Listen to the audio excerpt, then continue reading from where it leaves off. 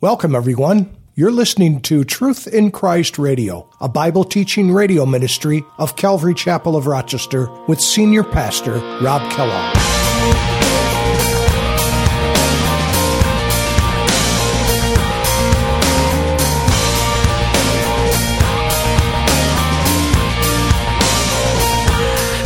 Notice verse 8, and when Satan is finally released after 1,000 years, what is he going to do? Is he going to give up and say, Lord, forgive me. I've been a fool all this time. Please forgive me. What is he going to do? No, he's so bent on evil. He cannot change. He will not change. And he's going to go out to deceive the nations in verse 8, which are in the four corners of the earth, Gog and Magog, to gather them together to battle, whose number is the sand of the sea. How can I keep from singing your praise? How can I ever say enough? How amazing is your love? How can I keep from shouting your name? I know I am loved by the King, and it makes my heart wanna sing.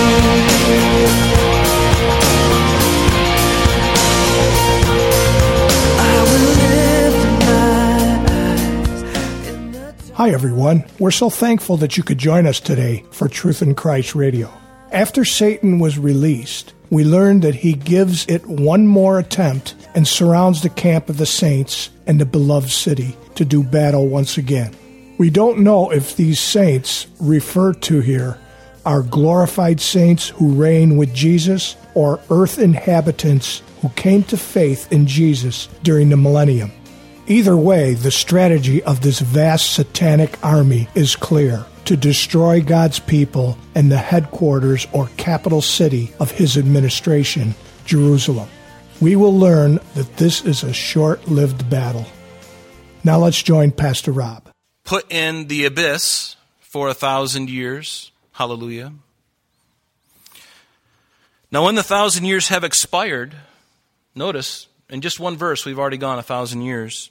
Satan will be released from his prison. Again, there'll be people born during this 1,000-year reign that will maintain their natural bodies, and they'll still need to make a decision concerning Christ. It's going to be a great time for the church and those who are redeemed, but there'll be people that will still have to make decisions about Christ during that time. And longevity of life will be the standard because the curse will be lifted to some extent or to a greater extent. We don't really know the full extent of that, but the Bible tells us in Isaiah chapter 65 that even for a child, for a person to die, even at 100 years of age, because the curse will be lifted, will be like infant death syndrome. That's what it will be like because the longevity will be restored. Right now, we may have lived 80, 90, 100 years if we're doing really well. But in the millennium, somebody who dies at 100 is going to be like an infant. They just started, and now they're dead. It's going to be very unusual. Isaiah says, "No more shall an infant from there live but a few days, nor an old man who has not fulfilled his days. For the child shall die 100 years old, but the sinner being 100 years old shall be accursed. They shall build houses and inhabit them, and they shall plant vineyards and set their fruit, and eat their fruit, And that's pretty significant. And notice, but remember, the church, during the millennium, we will have our resurrection bodies at that time. And based on what Jesus said, we will not be given in marriage. So I'm assuming we won't be having children. There'll be plenty of other people having children. Our role will be different then. We'll rule and reign with him. So you may ask, why was Satan bound for 1,000 years? Perhaps for the very reason that regardless of where you've grown up, regardless of your environment, whether you grew up in a great environment or a not so good environment, whether you grew up in a world that was dominated by Satan or in a world that was dominated by Jesus Christ himself, the propensity of man is to always choose evil regardless of what environment you're in. Do you see God making a proof of that in the millennial reign? He will be on the throne, and probably David working with him in some capacity, King David. But he's going to prove to all that it doesn't matter whether we live now where the ruler of this world, Satan, we have a decision to make. What decision are you going to make? And then we can also have an environment where Jesus is reigning, and yet there'll be even rebellion then. It will be quickly snuffed out, but there will be rebellion at times. That's why the Bible says that Jesus will rule with a rod of iron. See, man is a rebel at his heart. It says in Romans 8, for to be carnally minded is death, but to be spiritually minded is life and peace. Because the carnal mind is enmity against God, for it is not subject to the law of God, nor indeed can be. So then those who are in the flesh cannot please God. I want to please God, don't you? I don't want to be a rebel. Even as a Christian, I can be rebellious. I can allow my old nature to come up like a seething volcano. Have you ever seen those volcanoes? They get real nervous, in Hawaii when they see some of those volcanic mountains. They start to smoke at the top and they're like, oh, what's going to happen? The lava is just bubbling underneath the surface. That's like our old nature wanting to express itself. And thank God for the Spirit of God who comes and He puts a lid on it and He says, as long as you allow me to be Lord, I'm going to keep this old rascal under wraps. I'm going to sit on him. And I'm not going to allow him to express his ugly, woeful self. Have you ever felt your old nature bubbling up? Happens on the highways, doesn't it? Happens with your kids. Happens with your spouse. Notice verse 8, and when Satan is finally released after 1,000 years, what is he going to do? Is he going to give up and say, Lord, forgive me. I've been a fool all this time. Please forgive me. What is he going to do? No, he's so bent on evil. He cannot change. He will not change. And he's going to go out to deceive the nations in verse 8, which are in the four corners of the earth, Gog and Magog, to gather them together to battle, whose number is the sand of the sea. We read about Gog and Magog in Ezekiel 38 and 39. But let me suggest to you that this battle here, this occurs at the end of the 1,000-year period. The battle that's in Ezekiel can happen sometime, it could happen at any time.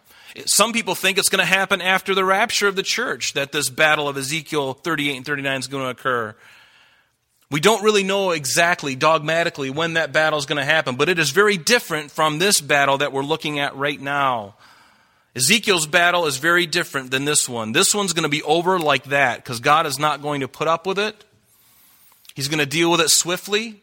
Some point we'll get there. We'll look at the differences at some point of these two different battles, but they're two separate battles.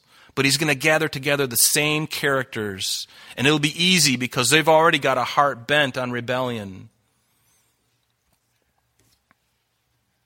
And never before in history has these players, right now, as Russia and Iran, they've never been bedfellows. They've never been confederate with one another. But now, for the first time in history, folks, these two players, the main players in this battle, in Ezekiel's battle, they are confederate.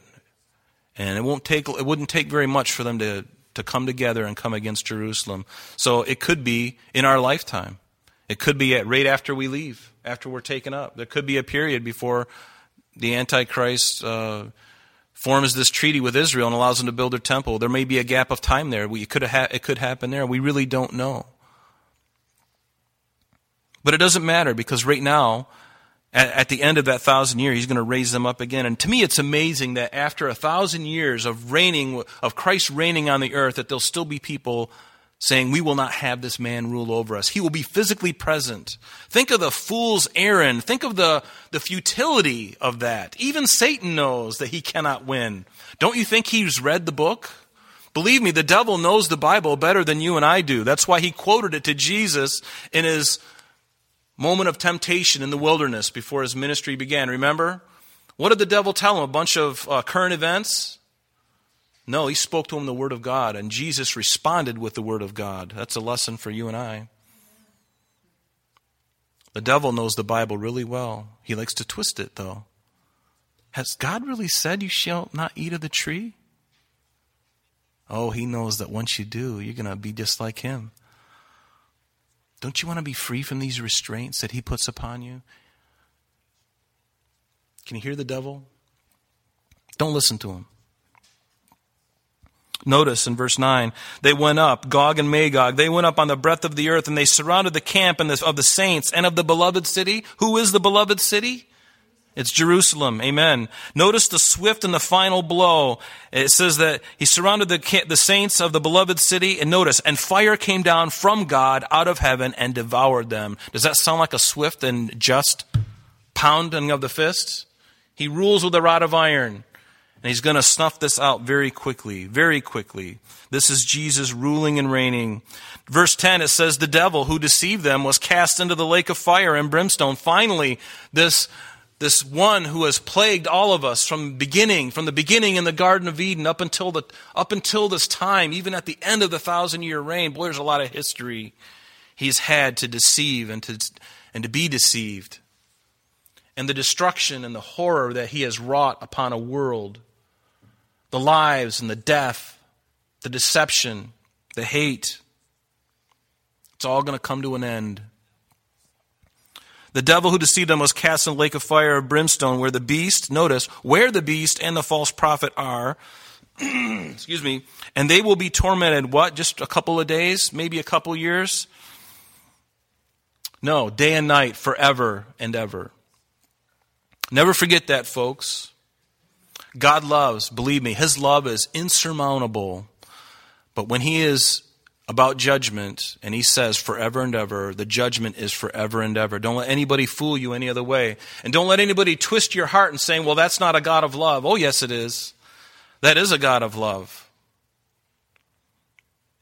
It's very much a God of love. He gives you the decision. How much more love can be that when you get to make a decision about something? To not be loving would be to say, you're going to be mine no matter what. I'm going to make you a robot and you just got to obey me. That's not love, is it? That's manipulation. Love is not manipulation. God loves, and so he gives a choice. And then we reject him, and then we get angry at him and shake the fist because he sent us, or he allowed us to go to hell. It's because we chose to go there. He just basically, I agree with what you've chosen. Oh, and by the way, here are your works. All the things that you did, you deserve that place. But again, that's why I prefaced the message this morning with the nature of God, the love of God. It's not his will that any should perish. Remember that. The lake of fire, this place we call Gehenna.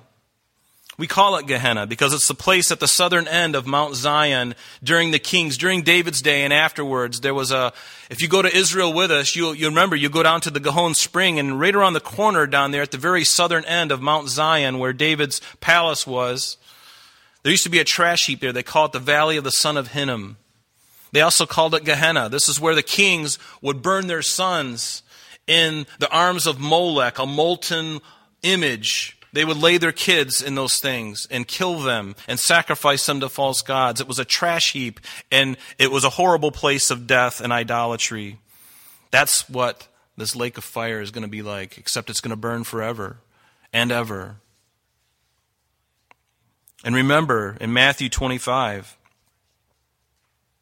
Jesus said, "Depart from me, you cursed, into everlasting fire, prepared for the devil and his angels." It wasn't even created initially for man.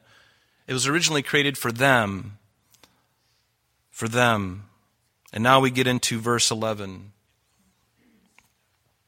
The great white throne judgment.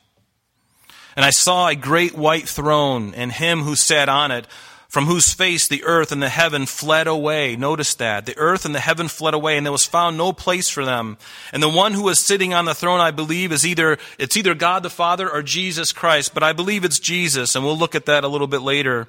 But anyone who is at this judgment, this great white throne judgment, there will be no hope for them. There will be no hope. If you're standing at the white throne judgment, it's because the sentence has already been decided. But to prove it to you, the book is going to be opened. The deeds that you've done will be shown to you. Notice at the end of that verse it says, "From whose face the earth and the heaven fled away." This may be the time when this current heaven and current earth will be totally done away with. We see it in Isaiah. Isaiah says, "All the host of heaven shall be dissolved, and the heavens shall be rolled up like a scroll, and their host shall fall down. The leaf falls from the vine, and as fruit falling from a fig tree." We see Isaiah talking about this end of the current heavens and the earth. And also 2 Peter chapter 3, what does it say? "For this they willfully forget that by the word of God the heavens were of old, and the earth standing out of the water and in the water by which the world then existed perish, being flooded with water. Notice, but the heavens and the earth which are now preserved, by the same word, they are reserved for fire until the day of judgment and perdition of ungodly men. When the earth and the heaven flee away from this white throne, it could be that time when God says He allows it to be dissolved with fervent heat. We know in that same chapter, in verse 10, it says, "But the day of the Lord will come as a thief in the night, in which the heavens will pass away with a great noise, and the elements will melt with fervent heat.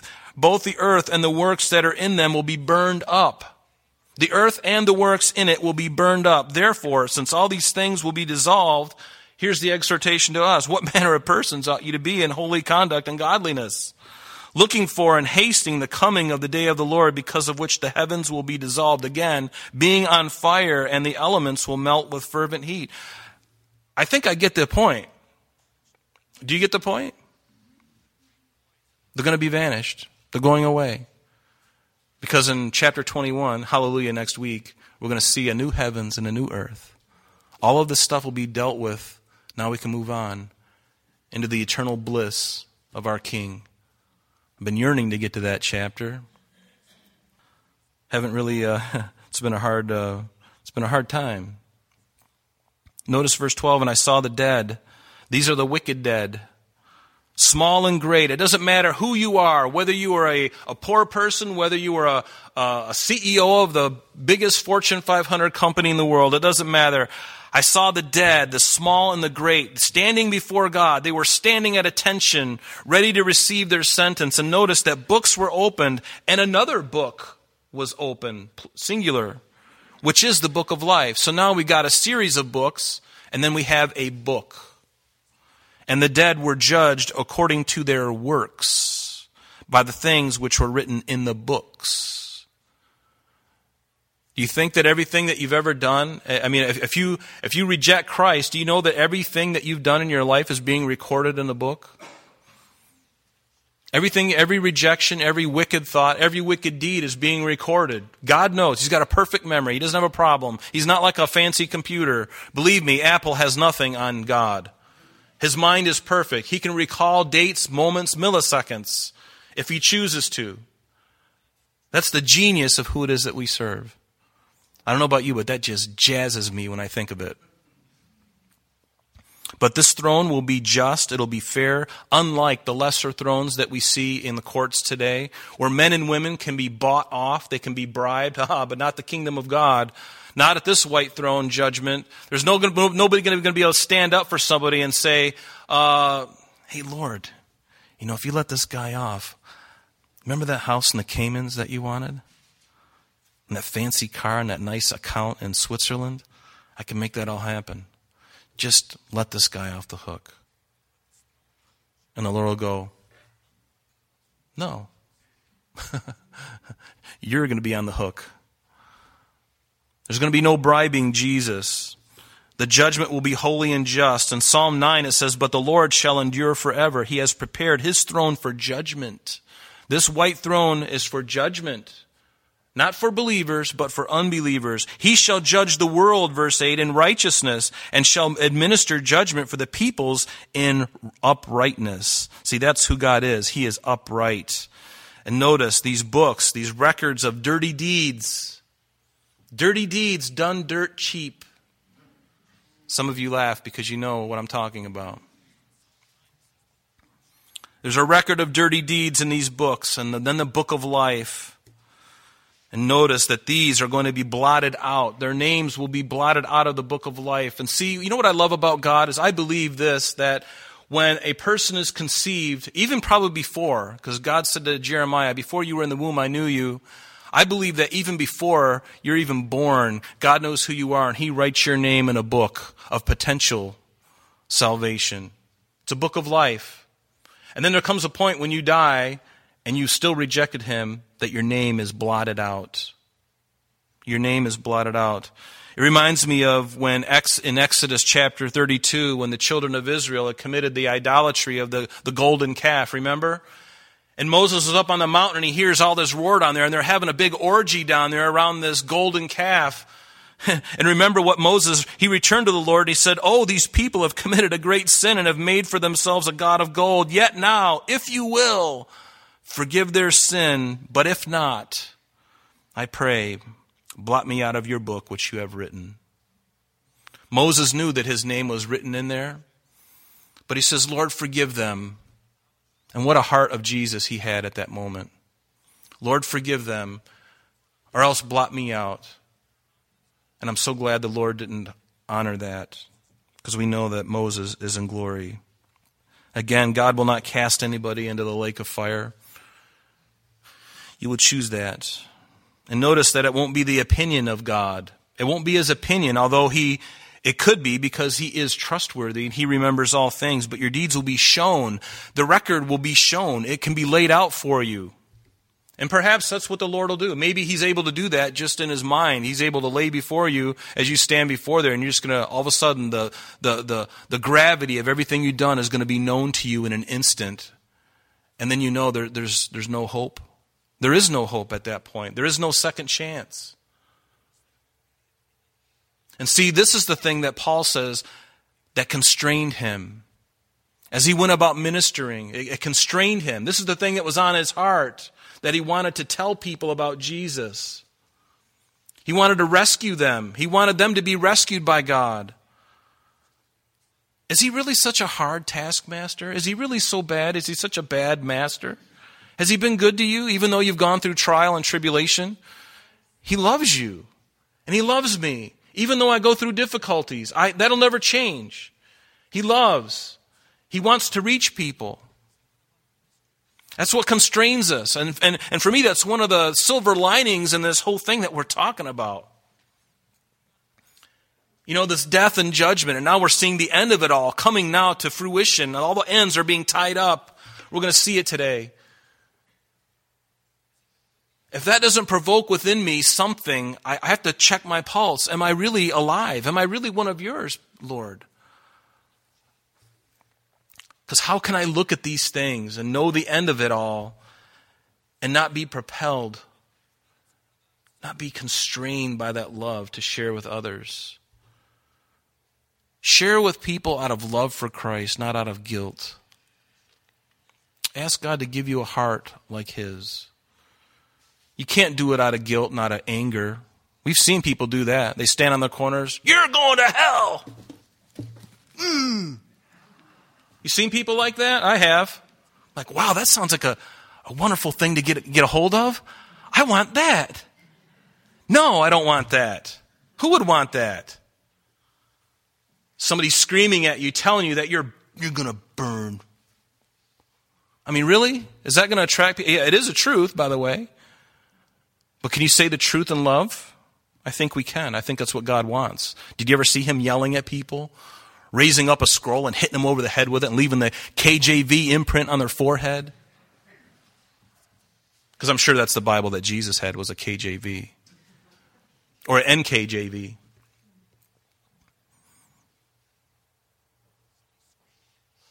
But what choice are you going to make? Some of you here know the Lord. Some of you don't. But let me tell you, you must come to Christ. You must be born again. There is no other option for you. The best and only option. Didn't Jesus say it to himself? We read it earlier. Choose life. Choose life. Are you going to choose life or are you going to choose death? Planned Parenthood has chosen death. But you choose life.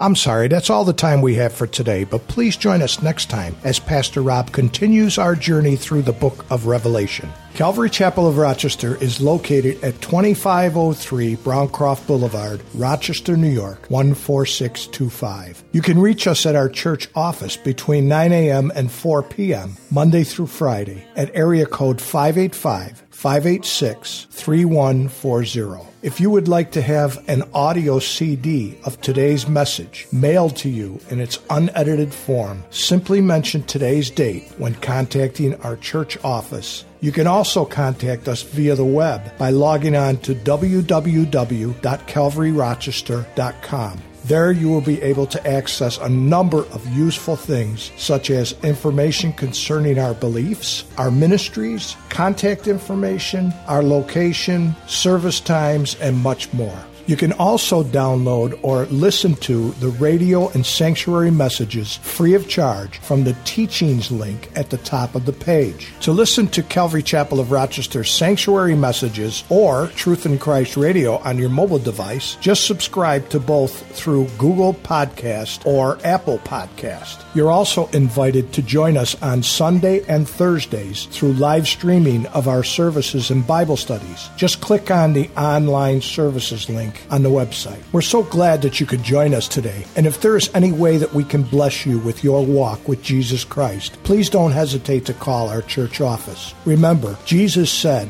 "I am the way, the truth, and the life. And for this cause I have come into the world, that I should bear witness unto the truth. Everyone who is of the truth hears my voice." May God bless you in abundance today as you walk with Him. And until next time, this has been Truth in Christ.